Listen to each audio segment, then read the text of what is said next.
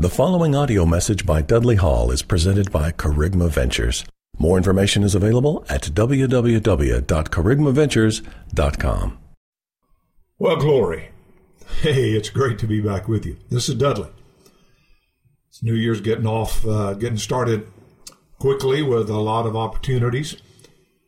I want to talk to you this month about something that I think is of very, very, very great importance. 2 or 3 things I want to mention to you that are also important. One is what a wonderful time spent with the Circle of Servants. These are people that believe deeply in the message and the ministry that we do, and we get to spend some time just with them every once in a while, and we had a fabulous time. I would recommend any of you who would like to be a part of that group. These are some of the greatest people in the whole world. And when we get together, there is great fellowship, great illumination from God, great ministry, great time together, and great vision that we have together to promote the celebrity status of Jesus and the power of the message that transforms lives. So anyway, we'd love to have you in that. In a few days, we're going to be doing the father-daughter. I don't know if there's room, but if you are a daughter or have a daughter that's 15 or up, and you want the greatest experience in your life between a daughter and a father, I recommend you call the office right now and register, or go to the website and get involved.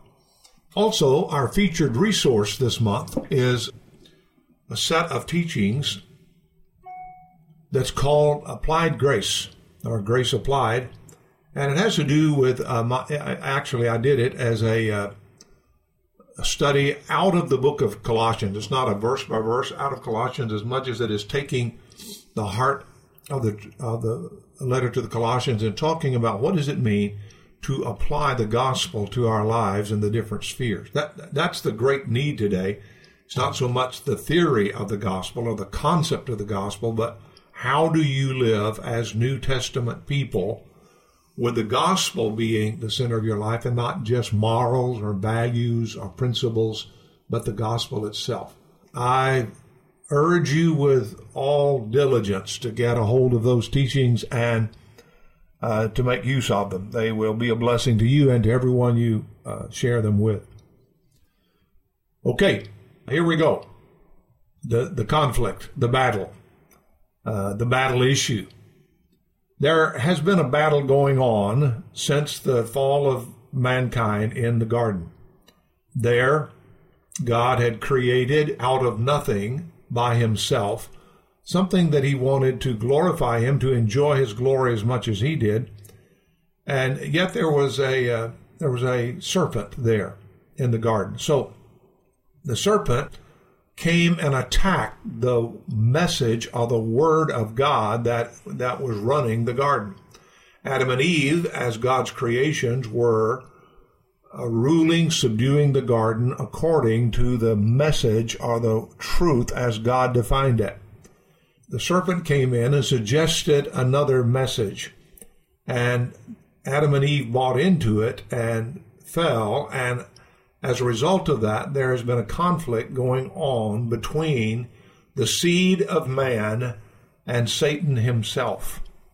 In that encounter, God promised that there would be a bruising battle between the two, but in the end, the head of the serpent would be crushed by the seed of man. Of course, we know that has happened and that there has been a bruising battle, but it came to fruition, it came to a climax when the seed of man, being Jesus Christ, came and lived up to the law, died the sacrificial death, defeated Satan, took away his tool of law and death, and Jesus ascended to the right hand of the Father to rule with, and then sent the Holy Spirit to live in his believers, his agents, to demonstrate his victory in the earth. So we know the whole story, but sometimes we forget where we are in the story and how do we interpret what's going on.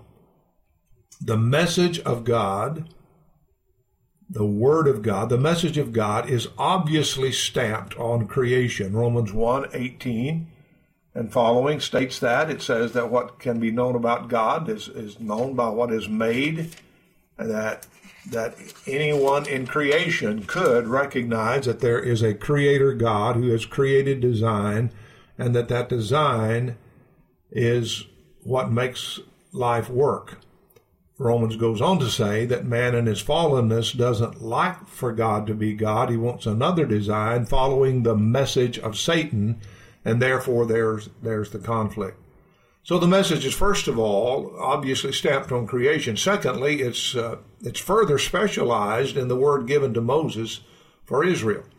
The same laws that were built into creation, God wrote down on a stone and gave to Moses, and this was applied to Israel as a nation, as a culture, and they were to demonstrate the superiority of living under the Creator God by the Creator God's design, and in so doing, showing a superior way of living, of what culture, what society is supposed to live like. Of course, we know the story that Israel misunderstood their calling, and because of their stubbornness of heart, and could not and would not live by that design, there came a fuller word, and God's message is fully and finally stated in the incarnation, life, death, burial, and resurrection of Jesus Christ. So that's the message that rules. That's the message that wins in the end. It's the message that works. It's the message that when followed, life has its best shot at flourishing. When ignored, there's the guarantee of deception and delusion and destruction. So this is the message that we proclaim. It's a message that captures us, those of us who are believers. But not everybody has bought into the message, and oftentimes even those of us who have don't seriously take it as the final word. A shallow look at circumstances can produce an inordinate fear of evil. The apparent view of circumstances would focus our attention on the bad. You see, because of our fallenness, we tend to feature and focus on the bad. We focus on what's wrong. We do that in ourselves. We do that in others. It's a known fact that good news won't sell. Every once in a while, there's a newspaper or an ad magazine that says, we're just going to print good news. Well, it goes out of business because people will not pay money for good news, but they will pay for bad news because they believe that is the essence. Oh, I said they believe. I don't know what they believe. But there is a human tendency toward the bad and explaining things in terms of evil. It's deceptiveness, it's scheming, it's subtlety, and so there's this explaining history and explaining circumstances in conspiracy terms. And so if you're still there, then 2015 looks a little scary. Even when there are some hopes of promise, you're always seeing the cloud behind it.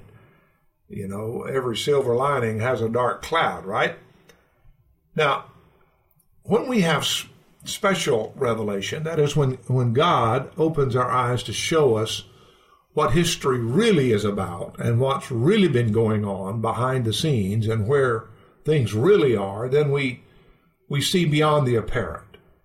If you're only looking through human eyes and you look in the Garden of Eden, you would conclude that we don't know what happened, but Adam and Eve made this choice and Satan, things just fell apart. And so reality became randomized and there's no real meaning to it all. After all, it was going fine, then all of a sudden it went bad, and that's probably what's going to happen to everything.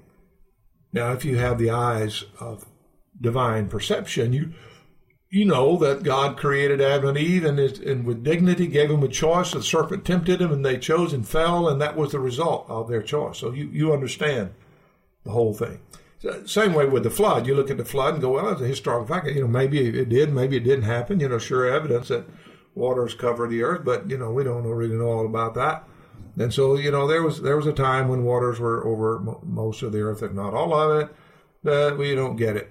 And it's in several different histories of different nations, so something about water went on.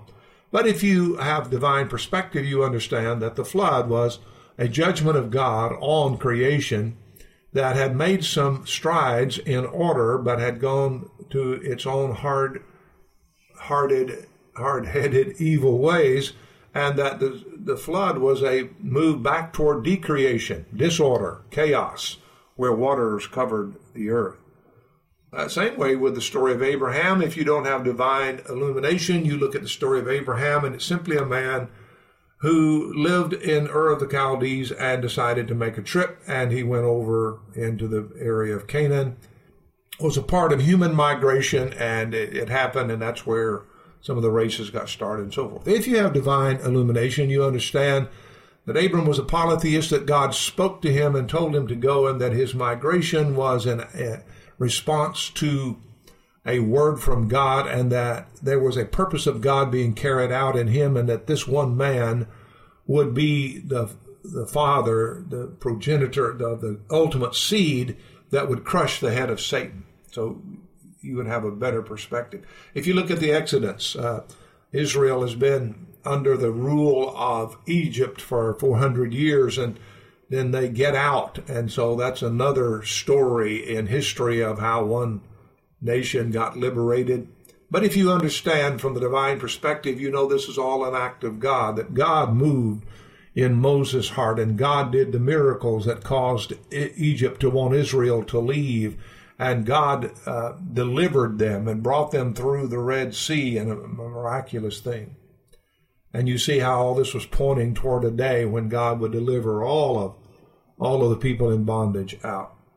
You look at the conquest of Israel as it marched through Canaan, and you see campaigns, and you might describe it in all kinds of ways, but if you have a divine perspective, you understand that God was judging these nations because they had been given revelation and had not responded, and he had promised Israel that he would give them these lands, and so they were displaced by God's people moving in and taking his plan through the whole thing, preparing for a future day.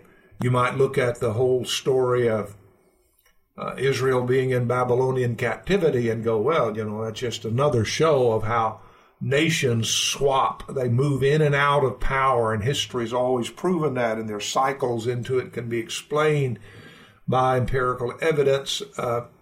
But if you understand from a biblical perspective, you understand that God was setting up a series of nations in history that would ultimately be culminated with a kingdom coming that was unusual, not like the other nations, but it would be like a rock cut out of a mountain without the use of human tools, and it would roll down the mountain, and it would destroy all the authority of all the nations, and would be eternally the final nation ruling over all. And you would understand that was a picture and reality of what happened in history as Babylon fell to Persia, and Persia fell to Greece, and Greece fell to Rome. And during the time of Rome, there was raised up a kingdom of a king born in a manger in Bethlehem, who became the ultimate king, who faced down Pontius Pilate and Caiaphas and Herod, and died on the cross and won the right to rule over everything God created and Satan had marred. You would understand that. You would, if you were not looking through eyes of illumination, but rather through eyes of apparent observation, you would look at the event of the cross as a tragedy, as possibly a martyr who died because he believed in something and was willing to give his life. But if you look through divine illumination, you'd say, this is the Son of God. This is the Son of Man. This was God's day of vindication. This was the day of sins being forgiven and Satan's being defeated and the new creation being created. You would understand that it's the turning point of history, the climax of the story. So divine illumination would give you an understanding that otherwise you wouldn't have. If you didn't look at history, I mean, if you only looked at the history of Christianity through a paradise, you'd see it as another world religion. But if you look at it through divine revelation, you would see that it is not like other world religions. It is the only way to God. It is the only path of taking care of sin, where justice is done and men are vindicated. It is the only way to know God as Father. And so you would see it totally differently. And with those same eyes, if you look today at the turmoil that's going on in the world, with the conflict going on inside of nations and between nations, and all the power that's available to nations that could blow each other off the face of the earth, you might conclude that Satan is in control, or evil, whatever its source, is in control, and that we are at the mercy of cycles of history and the mercurial emotions of dictators and rulers. But that's not the truth. What is the truth is that God rules over all, and that in the midst of turmoil, he reveals his way, and that you and I have been given the message, a message that is the message that stills the turmoil in man's hearts, therefore can still the turmoil in society, that can bring peace where nothing else can bring peace, that defeats an enemy that cannot be defeated except by the love of God. And so we've been given a message that is the power of God unto salvation. It's the same message that captured a man named Paul, who was absolutely convinced that he was right in his Hebrew religion, but was struck down by an enormous light on his way to Damascus, and he met the living Christ and saw that his previous way was wrong, and he bought into this one whose name is the Word, and he got a hold of that message, and he gave his life to it, willing to sacrifice it, whatever cost, because he believed without any shadow of a doubt that this message was worth living for, worth dying for, worth investing in, that it was the only message that any person living anywhere in any part of the world, whereby that person could come to know God and come to peace. So he was not just willing for it to be a Jewish thing, or just a Gentile thing, or just an Eastern thing, or just a Western thing. He realized it's a universal gospel, a global gospel. It is the message that was spoken when God created the universe. It is the message that was at the heart of the values of what God said to Moses. It is who Jesus is in person, and we have been given that message. Now, so the issue, my dear friends, my brothers and sisters, those who listen, the issue that we battle today is not an issue between nuclear powers. It's not even an issue of economic powers. It's not an issue of political powers. The issue is a message issue. What is the truth that you believe? What have you embraced? What has captured you?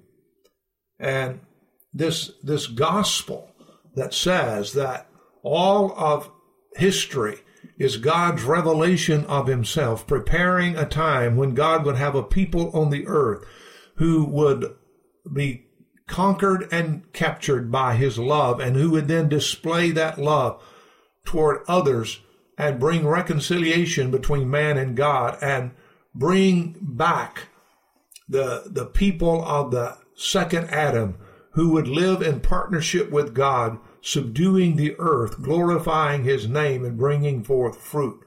That this is the message that is worth everything. It is not an accidental, it's not a casual message. It's not a by the way message. It's not one of the many messages.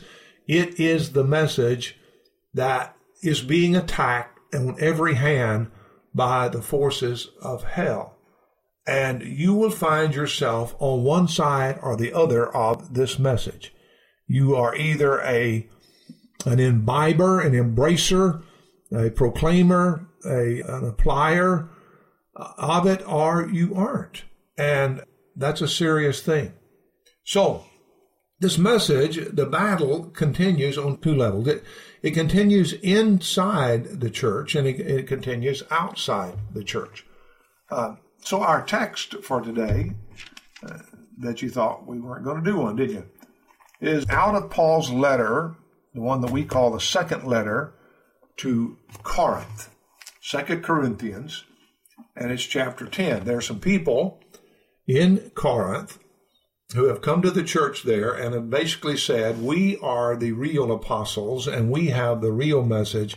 And this Paul guy, he is pretty weak and he doesn't have the pizzazz. He doesn't have the communication ability. He's not the guy. And he doesn't have the complete message. We do. And so Paul is realizing that the battle that the message face is not only in the world out there amongst unbelievers, but it's also in the church. And so it's that context that I am reading, chapter 10. I, Paul, myself, entreat you by the meekness and gentleness of Christ. I, who am humble when face to face with you, but bold toward you when I'm away, I beg of you that when I am present, I may not have to show boldness with such confidence as I count on showing against some who suspect us of walking according to the flesh. That means walking the way mere men walk. That's what he's being accused of. For though we walk in the flesh, we're not waging war according to the flesh. For the weapons of our warfare are not of the flesh, but have divine power to destroy strongholds. We destroy arguments and every lofty opinion raised up against the knowledge of God, and take every thought captive to obey Christ, being ready to punish every disobedience when your obedience is complete. And we'll stop there for the moment, and our time will tell us if we can get any further. What we're seeing here is Paul describing the battle that's going on in the church as the message is attacked there as well. There are these people who have so absorbed the culture that they're living in, this Grecian culture, that they highly value entertainment value. They value skills, oratory skills. They value celebrity status. They value people being special and not only celebrities, but that they're spiritual celebrities, that they know more than others, that they have had special experiences with God that makes them. Their strategy has been to prove their superiority by the crowds they gather. So they have appealed to crowds, to what crowds like. So they have done their marketing studies very well, and they're good at their marketing and meeting what this culture of idolatry really wants. And if somebody asks them, are you real? They simply turn them to their results. Well, look at how many crowds we're gathering. We can gather crowds. We got a lot of people following us, and people love what we say. They buy our books. They come to our meetings and so forth. And they actually are treating people as consumers, and they are using them, abusing them, dishonoring them, whatever it takes to get the people to follow them and to be subservient to them. And they're certainly mocking the message of this weak Paul. Paul has chosen, as he tells us in 1 Corinthians, the first letter to those same people, he tells them, I have chosen not to the methods of the culture, but I've chosen to let the message itself magnify itself and not me try to promote it. Let me read that to you. This is found in 1 Corinthians 1:17. It says, Paul says, "For Christ did not send me to baptize, but to preach the gospel, and not with words of eloquent wisdom, lest the cross of Christ be emptied of his power. For the word of the cross is folly to those who are perishing, but to us who are of God, but to us who are being saved, it is the power of God." He goes on to say, chapter 2, "When I came to you, brothers, I did not come proclaiming to you the testimony of God with lofty speech or wisdom, but I decided to know nothing among you except Jesus Christ and him crucified. I was with you in weakness and in fear and in much trembling. And my speech and my message were not in plausible words of wisdom, but in demonstration of the Spirit and of power, that your faith might not rest in the wisdom of men, but in the power of God." So he's carrying on this theme with them, and so these enemies of the message have said, you can't trust a man like Paul.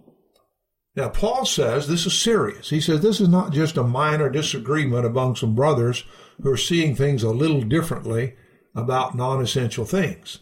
He says these people that I'm talking to you about, you put up with them and you applaud them and you love them and you pay their bills and you exalt them above yourselves and you boast in them and you do all of that. And let me just tell you who they are. They say they're super apostles. I tell you they're false apostles.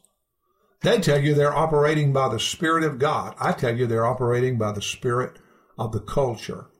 They say they're preaching to you the gospel. I tell you they're preaching another gospel. It is something other. They're preaching something other than the gospel of Jesus Christ.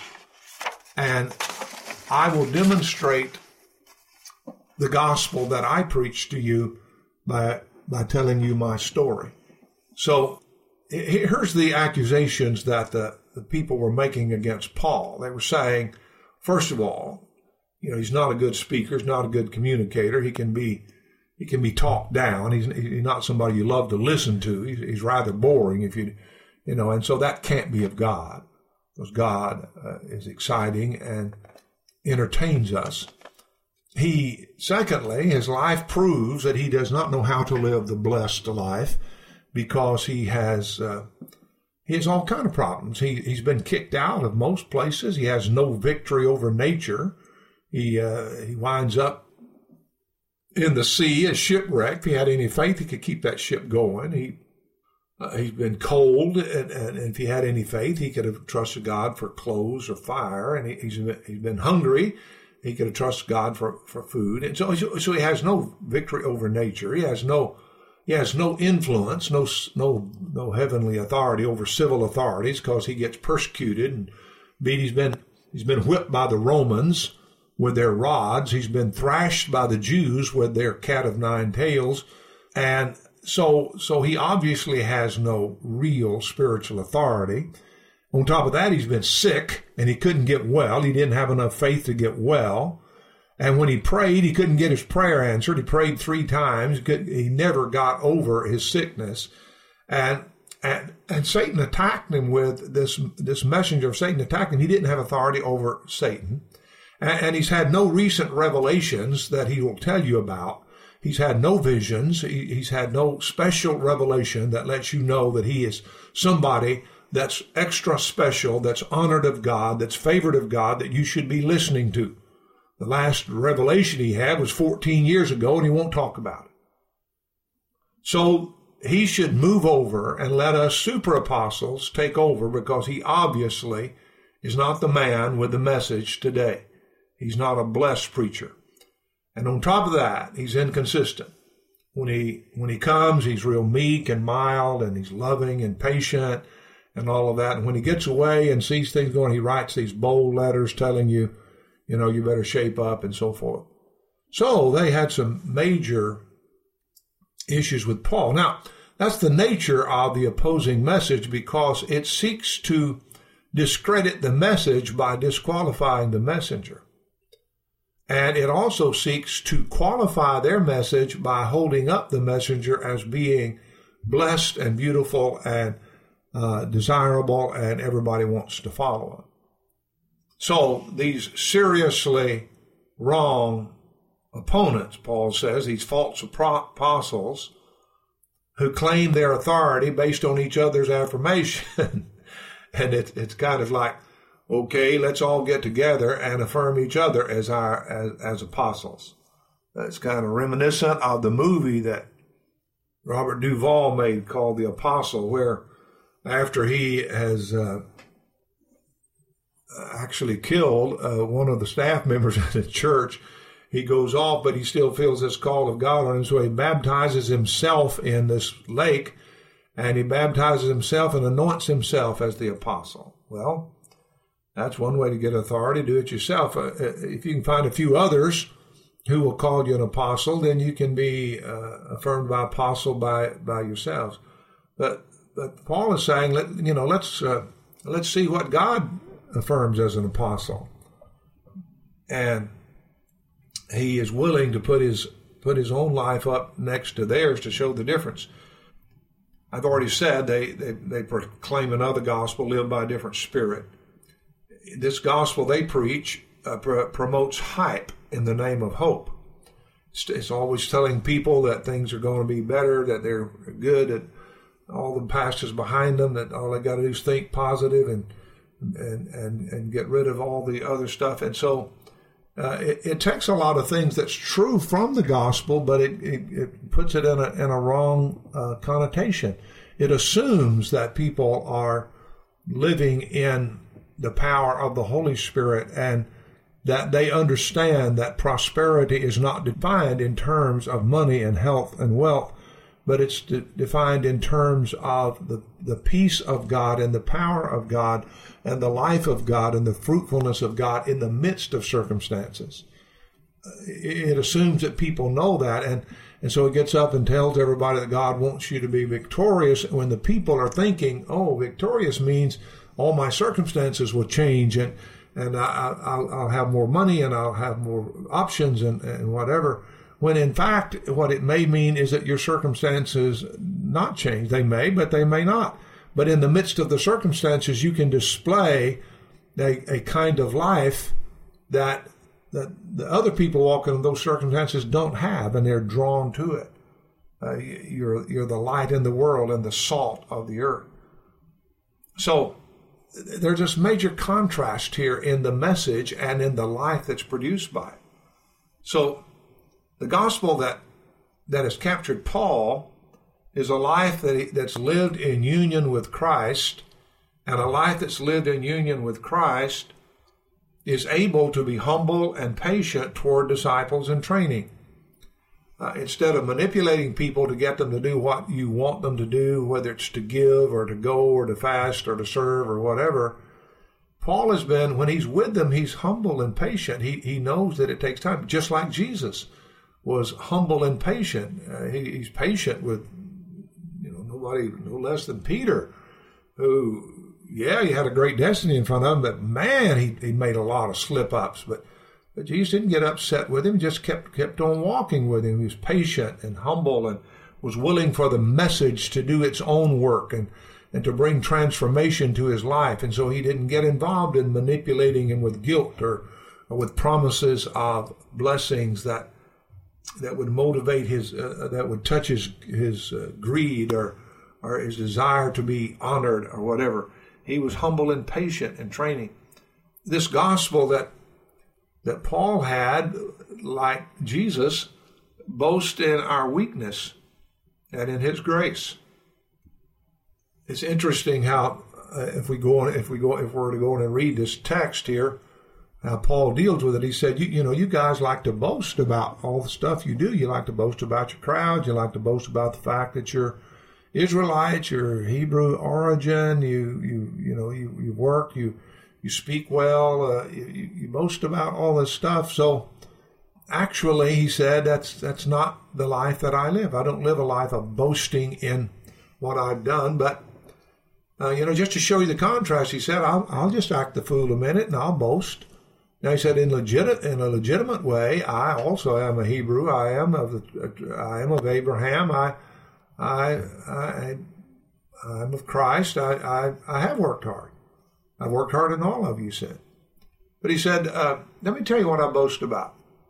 He said, I boast about, it would be like this. It would be like if I got up in front of you and said, look, I want to be your, I want you to follow me. I want you to listen to my message. So I want to give you my credentials. I was born to an ignorant, poor family, and we didn't know much of anything. And truth is, once I started school, I flunked out of the first grade. I got married in the sixth grade. I was so far behind. Had kids by the seventh grade.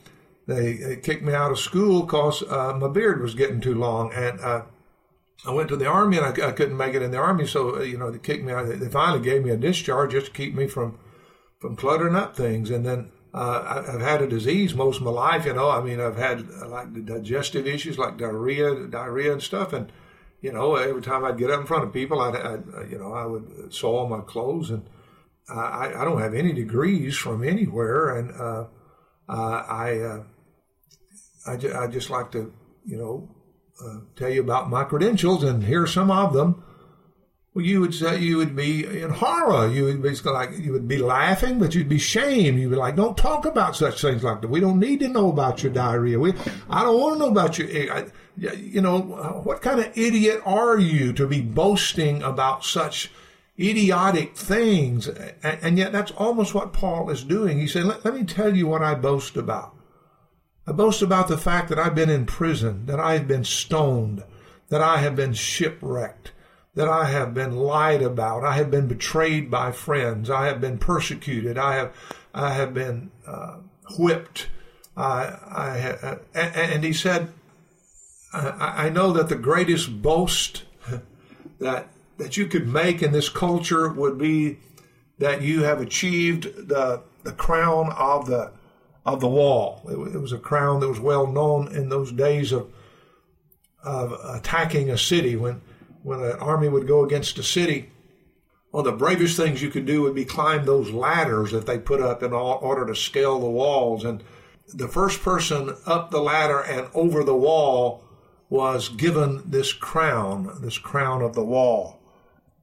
And in order to get the crown, you had to get back to the capital city, and you had to swear on the emperor and all the gods of the nation that you were telling the truth, that you were the first one over, and that you survived the whole deal. And if you did that, you got the crown.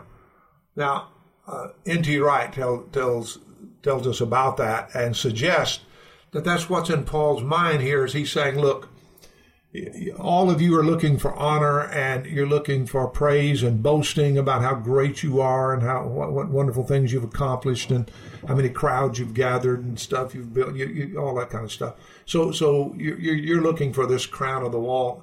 Let me tell you about me. He said, I was in this city, and the governor passed this deal that I was illegal.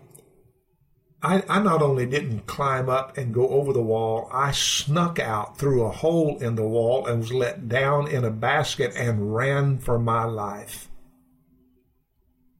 That's how great I am. And so he's describing a life that, when lived in the presence of, in union with Jesus Christ, circumstances make no difference, because he is more interested in making Jesus famous than he is getting a hearing and being recognized as the authority or as the super apostle. So he goes on to say, well, I tell you about all that. Well, let me just go on to visions, since you guys are really high on that and y'all brag about the different visions and new words from God you got and all. He said, 14 years ago, I had this vision. He said, I know so little about it that I don't even know if it were I that did it, or if it's, I don't know if I was in the body, out of the body. I don't know. I just know this happened, and there were revelations that I can't even speak of. It was truth that there were no words for.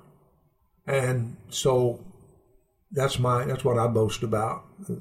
It's 14 years ago. It's not nothing lately. And I haven't written a book on it. And I hadn't sent out any teachings on it. And I hadn't declared that this is the new thing, the next big thing. He said, and another thing, as it relates to those visions, instead of being able to boast about it, I was given a messenger of Satan. I was given an affliction, a thorn in the flesh, if you will, that would remind me of not that it wasn't about me. It was to keep me from being inflated by that revelation and by that vision. And it was a terrible thing to battle as a messenger of Satan. And so I prayed and I asked the Father to take it. And I prayed 3 times and finally he answered, and his answer was no. But in that experience, I did get the greatest revelation that I've ever gotten. And I'll tell you what that is. That revelation is, my grace is sufficient for you. And in your weakness, my strength is made strong. Now he said, talking about a revelation, that's it. And that's the heart of the gospel. It's the heart of Jesus, who came and was humiliated at the hands of men that he was dying for, and was crucified outside the gates of the city and was put in a borrowed tomb. But God raised him from the grave, and he sits at the right hand of the Father. Jesus illustrated that in my strength, in my weakness, he's strong. He illustrated that grace, sufficient grace for every detail in life, is what the issue is. It's not always changing the circumstances. Sometimes grace means changing the circumstance. Sometimes it opens the door for Peter to walk out of prison. Sometimes it gives sight to a blind eye. Sometimes it causes a cripple to walk. Sometimes it lets Paul flounder around in the sea overnight, worrying about sharks and drowning. Sometimes it allows him to shiver in the cold as he waits for the morning light. Sometimes he's standing there being whipped 39 times by those who have no idea of what they're doing. But my grace is sufficient. And the life that is displayed by the gospel message of Jesus Christ is there is no circumstance that demons or angels or history or life can put upon you that can diminish that. It can't take away your joy. It can't take away your faith. It can't take away your authority. It can't take away your love. Nothing that's formed in this world can take that away from you. But if you have bought into that other gospel that defines things in terms of the temporal, it defines things in terms of the apparent, that defines prosperity in the temporal ways, in the physical ways. If you have defined success in terms of crowds and entertainment and celebrity and being special and being honored, if you've defined it in those terms, you have totally missed the gospel that I produce. Now, here's what Paul is saying. The message, the battle we fight is not against flesh and blood. We don't fight those people who are either out of ignorance or rebellion or holding to those things. But we believe this. We believe that the gospel will defeat every one of those arguments. We believe that when the gospel is proclaimed and lived out, that it will tear down those strongholds. It will reveal the shallowness and the deception of all of that kind of belief. Therefore, we will practice it in the church. And when your obedience has come to believe that, and we've taken every random thought, every idea that we've ever had, and we've brought it into the gospel, and we've said everything must submit to Christ. No idea is allowed to float out there as apart from Christ. Everything must fit into the gospel. The gospel gives coherence and meaning to every truth there is in the universe. And so when we have done that with you guys in the church, then we're ready to take it to the rest of the world. So when your obedience is complete, then we will see it work in every other aspect of obedience. So the message that Paul gave his life to is the message that it's the message that God had in mind when he said to those in the garden, yes, there will be a bruising battle, and Satan will bruise the heel of the seed of Eve, but her seed will crush his head. And when Jesus came, he did crush the head, and he gave the truth so that no man has to live in deception anymore. And he brought us a reality that is so far beyond the shadows of the apparent and the temporal that we can live in the eternal now while we wait for life after death. So the message of the kerygma, the message of Jesus alone will win the battle, both inside the church and outside the church. But it requires that there be some people captured by it who are willing to say, this is the message I stand with. I will live and die here. I will not be swayed. I will not be deceived. I will not be flirted with. I will not fall for another gospel with another spirit and preach another Jesus. So, as we enter into our assignments this year, let us go with the highest appreciation ever in our lives of the message, the gospel. Let's give ourselves to it in belief and in practice. Let's invest in it. Let's try to earn as much money in legal ways as we can so that we can invest in the gospel, both in the body of Christ where people are trained to it, and outside where people are still being bombarded with lies from hell and still believe in the wrong things, having the wrong message. Let us live with absolute, total commitment to the message that wins. Father, I pray that you would let this be so in Jesus' name. Amen. Thank you for listening to this message by Dudley Hall from Kerygma Ventures. Additional copies of this resource, as well as a wide range of discipleship materials, is available from our website. You may make copies of this message to give to others, but please do not charge for those copies or alter the content in any way without permission. For more information about Dudley Hall or Kerygma Ventures, please visit us online at www.kerygmaventures.com.